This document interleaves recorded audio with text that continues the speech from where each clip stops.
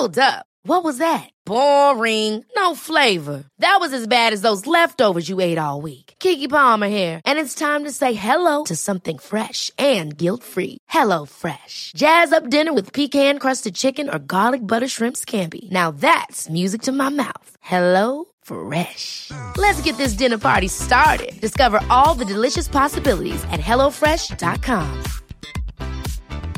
Hey, it's Danny Pellegrino from Everything Iconic. Ready to upgrade your style game without blowing your budget? Check out Quince. They've got all the good stuff, shirts and polos, activewear, and fine leather goods, all at 50 to 80% less than other high-end brands. And the best part? They're all about safe, ethical, and responsible manufacturing. Get that luxury vibe without the luxury price tag. Hit up quince.com/upgrade for free shipping and 365-day returns on your next order. That's quince.com/upgrade. We live in a remarkable time for science. The vaccines that are rolling out against COVID-19 have been developed with astounding speed. I mean, I almost feel like people are just assuming that this kind of stuff happens all the time. But back in the 50s, it took 9 years before the measles vaccine was approved after that was initially developed. And it took 20 years to get a polio vaccine to market. So what we're living through today is really quite extraordinary. Scientific discovery on Earth and in space. Neil deGrasse Tyson.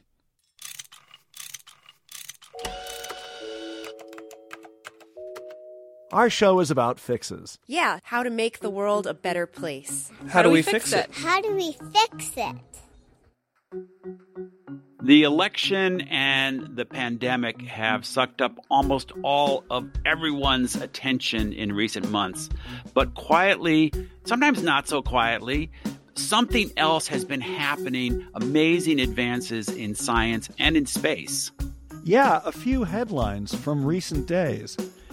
SpaceX founder and CEO Elon Musk says the company's first crewed missions to Mars could be just 4 years away. I think Elon has a bit of a tendency to get a little over-optimistic with his predictions sometimes, but most of them do come true, perhaps not on that kind of aggressive timescale.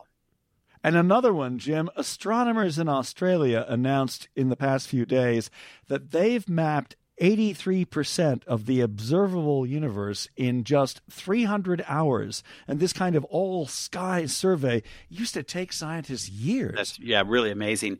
And just a few weeks ago, SpaceX launched 4 astronauts to the International Space Station. It was the first time that NASA had turned to a private company to bring astronauts to the space station for a long-term mission. This is really an important advance. It will bring down the cost of space travel dramatically. And Jim, you wrote about what led up to that achievement in a recently published magazine article. I'm going to ask you about that later in the show. Great. But first, let's revisit the interview we did with Neil deGrasse Tyson 3 years ago. He's America's most prominent spokesperson for space and science, and he's the director of New York City's Hayden Planetarium. Neil talks about the benefits of a cosmic perspective, the case for many more manned flight space missions in the future, and why science is such a vital force for progress. Let's start with his views about men and women in space and why the excitement about their discoveries has a wider impact on society. Space exploration, history tells us, is one of the most potent forces to operate on the scientific ambitions of a citizenry. In the 1960s, you didn't need special programs to get people interested in science, to attract teachers into the subjects. It happened on its own. Why? There were weekly headlines of our journey into space, and you knew you needed the best of the best to breach the frontier of space. So now, if we send humans into space in a big way, that's expensive. Well, so then why do it? Well, if your only goal of space exploration is scientific discovery, there's no reason to put humans in space, because humans cost 50 times more than sending robots. Okay. Now, has anyone ever had a ticker tape parade for a robot? Exactly. Has anyone ever asked a robot to write their memoir of their life experience in space? Has any kid said, when I grow up, I want to be a robot? No. We have lectures here at the Hayden Planetarium, and occasionally there's some notable people that you've heard of, but there's a category of speaker that is unique, and that is the astronaut. You know why? Because when the astronaut comes to speak, people want their autograph, even if they've never heard of them before. I know of no other kind of person for which that happens. So it's a better story. Yes. So now we know that innovations in science and technology will be the engines of tomorrow's economy. Without it, you can slide back to the cave, because that's where you're going to land as all the rest of the countries pass you by that understand this fact. So how are you going to improve the American economy? How are you going to stoke innovation? Well, do I just tell you to innovate? Or do I say, we're going to Mars, and we don't know how yet? Count me in. I'm an engineer. Let me figure this out. We don't know how to shield against the cosmic rays. I'll get on it. There could be a life form we've never encountered before. How do we? I'll get on that. And you will attract the best. And you know what will happen? Evidence shows the culture shifts. You go from a sleepy country to an innovation nation. And it becomes part of how we think about the world. So there's a greater sense of group purpose? Yes. Great phrase. Group purpose. So you're in a meeting. I say, I don't know how to do this. Let's figure it out. Right. And the meeting could be about anything. Let's figure it out. That permeates the culture. And you will get discoveries, and you will get patents, and you will get spin-offs. But the greater value is everybody wants to innovate. And with that culture of innovation, you assure your economic health far into the future. Neil deGrasse Tyson speaking with us at the American Museum of Natural History back in 2017. We asked him about his best-selling book, Astrophysics for People in a Hurry. Why did he write it? Well, so I noticed that there are adults who are curious about the universe, but they could only satisfy that curiosity in a fragmented way. They remembered words from a headline that wafted by, like exoplanet or multiverse. They heard about dark energy, but they don't know, and they can't quite formulate coherent statements regarding it. And I said, these are people who know they like astrophysics, but don't have the time to sit down and study it the way a student would study a course or curriculum. So I said, let me write a book just for them. And I tried it, every few pages, there's some mind-blowing stuff. And let me give just one quick example, unless you had a list of them. I don't know. You got notes in front of you 5 pages long. I know. I don't know. Wait. How are we going to ask all these questions? Okay. So one of them was the final chapter, the 12th chapter, is titled Reflections on the Cosmic Perspective, which is my attempt to free you to think of what this world looks like when you are empowered with the knowledge of the size and scale and majesty of the universe itself. When you explore the universe, there is no room for your ego. And I'll give you an example. You think you're like, well, we're humans, so we're in charge of the earth.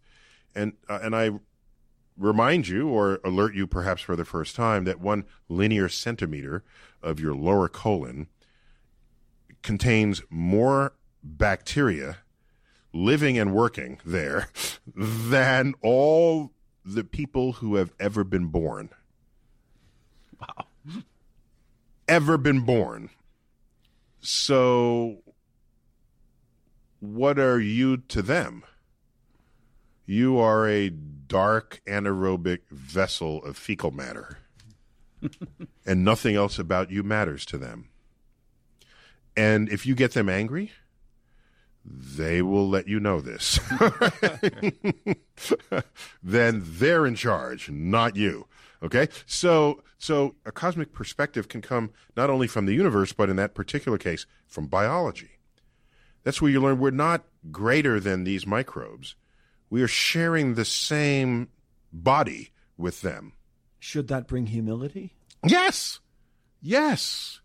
Yes. It will erase any hubris we carry with us as humans.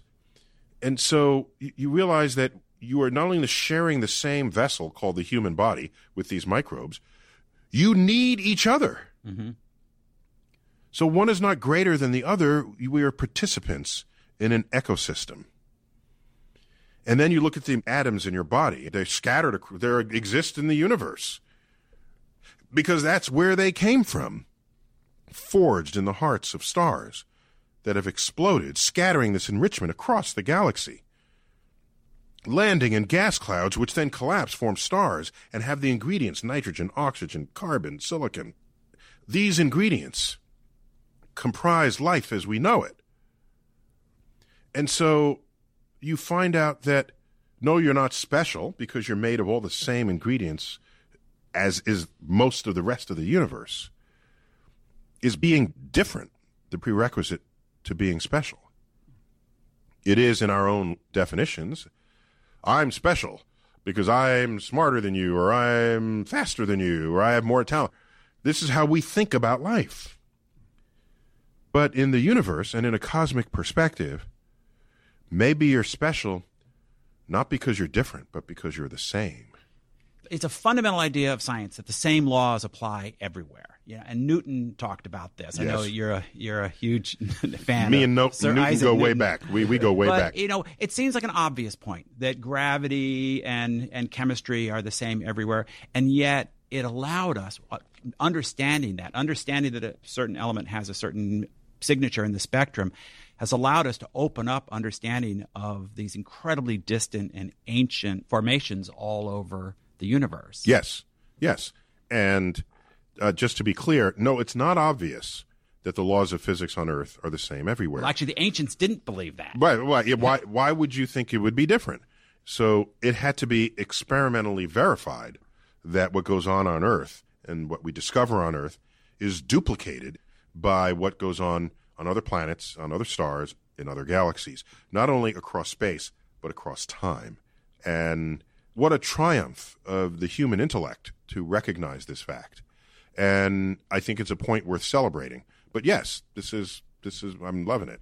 And what I also find compelling about it is that it means that facts are facts. You don't have to be from a certain culture or religion or background or ideology to be able to understand the spectrum or the behavior of light. When laws of physics work on Earth and across the universe and across time, they work for you no matter your religion, no matter your political philosophy, your cultural philosophy, your whatever is your bias. I can tell you without hesitation that the laws of physics are the same for both of you. There's no Republican gravity or Democrat gravity. This is an objectively established scientific truth is true whether or not you believe in it. And so this brings an interesting question onto the table. If you run for office in the pluralistic society that we call America, and you want to pass a law, it seems to me that law should be based on objective truths, because it's a law that has to apply to everyone. The moment you have a belief system that is not objectively true, if you now rise into public office and create a law that now has to apply to everyone, that is the beginning of the end of a free society. Is this happening now? I don't see laws being made just yet. I mean, our founding fathers, there's some clever folk among them, and it kind of helped that this country was founded in response to abuse of power. Meant all of our documents that establish power would prevent that from ever happening again. So, however naive this statement is, I have confidence in the balance of power that, no, we're not going to end up with in a totalitarian state. But science is being challenged today, isn't it? Yeah, it can be challenged, sure. It's a free country. You can say and think what you want. Go ahead and challenge it. But if you're going to challenge it because you somehow don't agree with it or don't believe it or it doesn't fit your philosophies, fine. Just don't try to create legislation based on that ignorance. You lose your country. You cannot survive by creating laws that are based on things that are not objective truths. It's a house of cards. Neil deGrasse Tyson. If you want to hear more of our hour-long interview with him, go to howdowefixit.me, our website, and search for episodes 168 and 169. It's How Do We Fix It? I'm Richard Davies. And I'm Jim Meigs. And coming up, our conversation and a recommendation.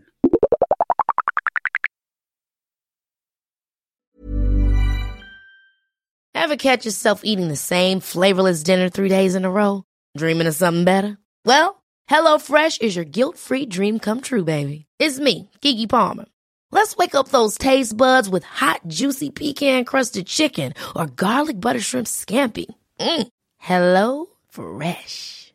Stop dreaming of all the delicious possibilities and dig in at HelloFresh.com. Let's get this dinner party started. Hey, it's Ryan Reynolds, and I'm here with Keith, co-star of my upcoming film, If, only in theaters May 17th. Do you want to tell people the big news? All right, I'll do it. Sign up now and you'll get unlimited for $15 a month and 6 months of Paramount Plus Essential Plan on us. MintMobile.com/switch. Upfront payment of $45 equivalent to $15 per month. Unlimited over 40 gigabytes per month. Face lower speeds. Videos at 480p. Active Mint customers by 531.24 get 6 months of Paramount Plus Essential Plan. Auto renews after 6 months. Offer ends May 31st, 2024. Separate Paramount Plus registration required. Terms and conditions apply if rated PG. Richard, I understand you have a particularly appropriate recommendation for today's show. Yeah, Fireball, Visitors from Darker Worlds, is a beautiful and at times almost whimsical documentary about asteroids, shooting stars, and their impact on Earth and human society over many, many thousands of years. It's done by the famous documentary maker and director Werner Herzog and volcano expert Clive Oppenheimer. They both have a real sense of awe and wonder for our close encounters with outer space from prehistory through modern times. Fireball is on Apple TV. Yeah, I can't wait to see that. I'm a big fan of Herzog, both his earlier fiction work as well as his documentaries. I actually got a chance to meet him one time at the Telluride Film Festival. I wasn't that awed by meeting celebrities when I was an entertainment journalist, but Herzog was the kind of person who really got my attention. I mean, he's just an amazing career.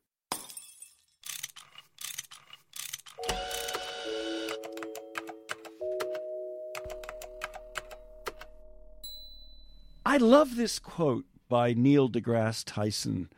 He said, "The good thing about science is that it's true whether or not you believe it." At the beginning of our interview, Neil spoke about the space program and why he thinks human spaceflight is a real boost for our society, as well as how we think about ourselves. Jim, you wrote about this new exciting mission by the private company SpaceX to the International Space Station that's had some, but I don't think nearly as much coverage as it deserves in the media. It's the latest example of a growing public-private partnership between NASA and innovative companies like SpaceX. Tell us more. Yeah, I write a column for Commentary Magazine, and it's really fun, covering basically science and technology. And this is a topic I've always been fascinated in. I grew up on Gemini and Apollo programs, but I've noticed that today people will often say they'll look at the Apollo program as a model for how government can get something done, can accomplish something. And there's no question NASA was just an absolutely astounding agency that did amazing things.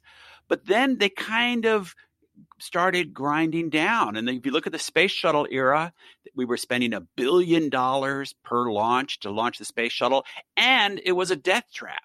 So clearly something was going off the rails. When they retired the shuttle, they didn't have a substitute ready. So in order to get our astronauts up to the International Space Station, which the U.S. mostly built with partnerships with Russia and other countries, We had to rely on the Russian Soyuz rocket and pay them millions of dollars to launch our astronauts. It's kind of humiliating. Well, at the same time, in the background, NASA had quietly started this program where they offered to pay private contractors who wanted to build and own their own rockets, initially launch cargo up to the space station, but eventually actual crewed missions. Well, it took a long time. And one of the reasons it took a long time was that it turned out that private companies like SpaceX could do this job so much more economically than NASA could do it, that it was actually unpopular with Congress. Yeah. Tell me about that. I mean, why was that? Was that to do with projects in local districts that might channel money and jobs? Absolutely. Yes. Absolutely. So the big contractors, Boeing and Lockheed and others that build a lot of the NASA space hardware, they locate facilities in all these different states. So they have a lot of support in Congress. And after the space shuttle retired, NASA had a big, expensive rocket plan, a new type of space vehicle for missions. It was moving very, very slowly. They were spending billions of dollars on it.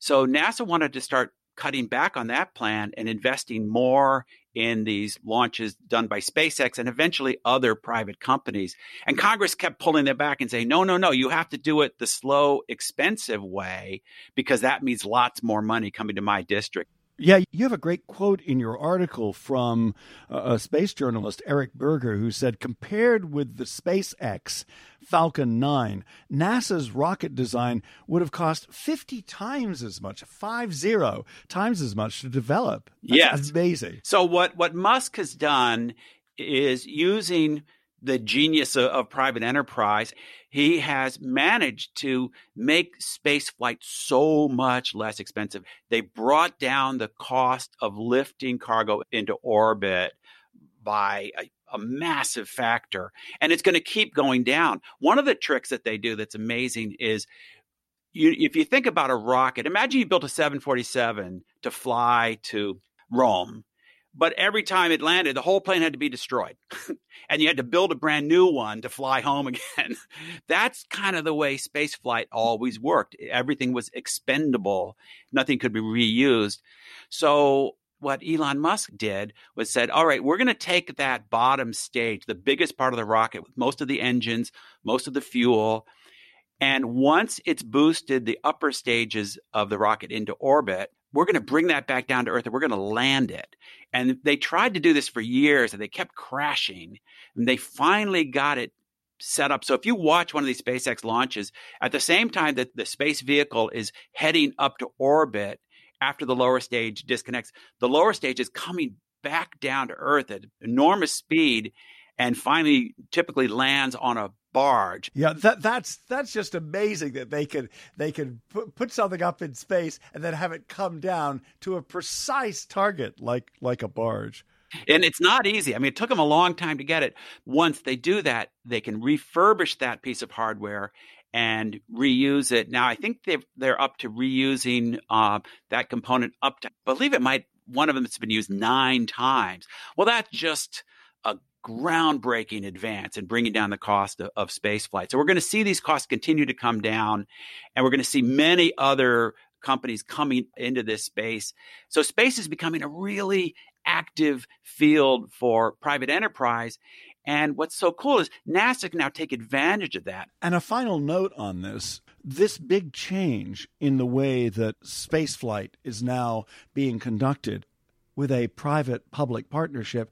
It started under the Bush administration, continued through the Obama administration, and also had support from President Trump's top officials as well. Yeah, this is a good news story. There's been a lot of bad policy on space, but mostly from Congress. And I've got to give a special word for President Obama, who really went out on a limb in defense of this idea, visited Cape Canaveral before one of the crucial SpaceX launches. And, if that rocket had blown up, which was always a distinct possibility. SpaceX lost several missions in their early days. Space is still hard and dangerous. So Obama really went out on a limb in defense of this program and really fought for it. And then the Trump administration kept it going. They didn't screw it up. So this is a good news story, and we're going to be reaping the benefits of this for years to come. So glad they didn't screw it up. It's How Do We Fix It? I'm Richard Davies. And I'm Jim Meigs. And our show is produced, as always, by Miranda Schaefer. How Do We Fix It is a production of Davies Content. We make podcasts for companies and nonprofits. Find out more at daviescontent.com. Thanks for listening.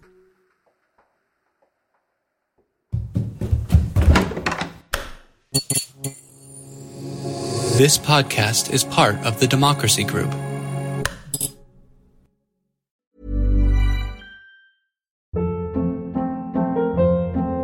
Hold up. What was that? Boring. No flavor. That was as bad as those leftovers you ate all week. Keke Palmer here, and it's time to say hello to something fresh and guilt-free. HelloFresh. Jazz up dinner with pecan-crusted chicken or garlic butter shrimp scampi. Now that's music to my mouth. HelloFresh. Let's get this dinner party started. Discover all the delicious possibilities at HelloFresh.com.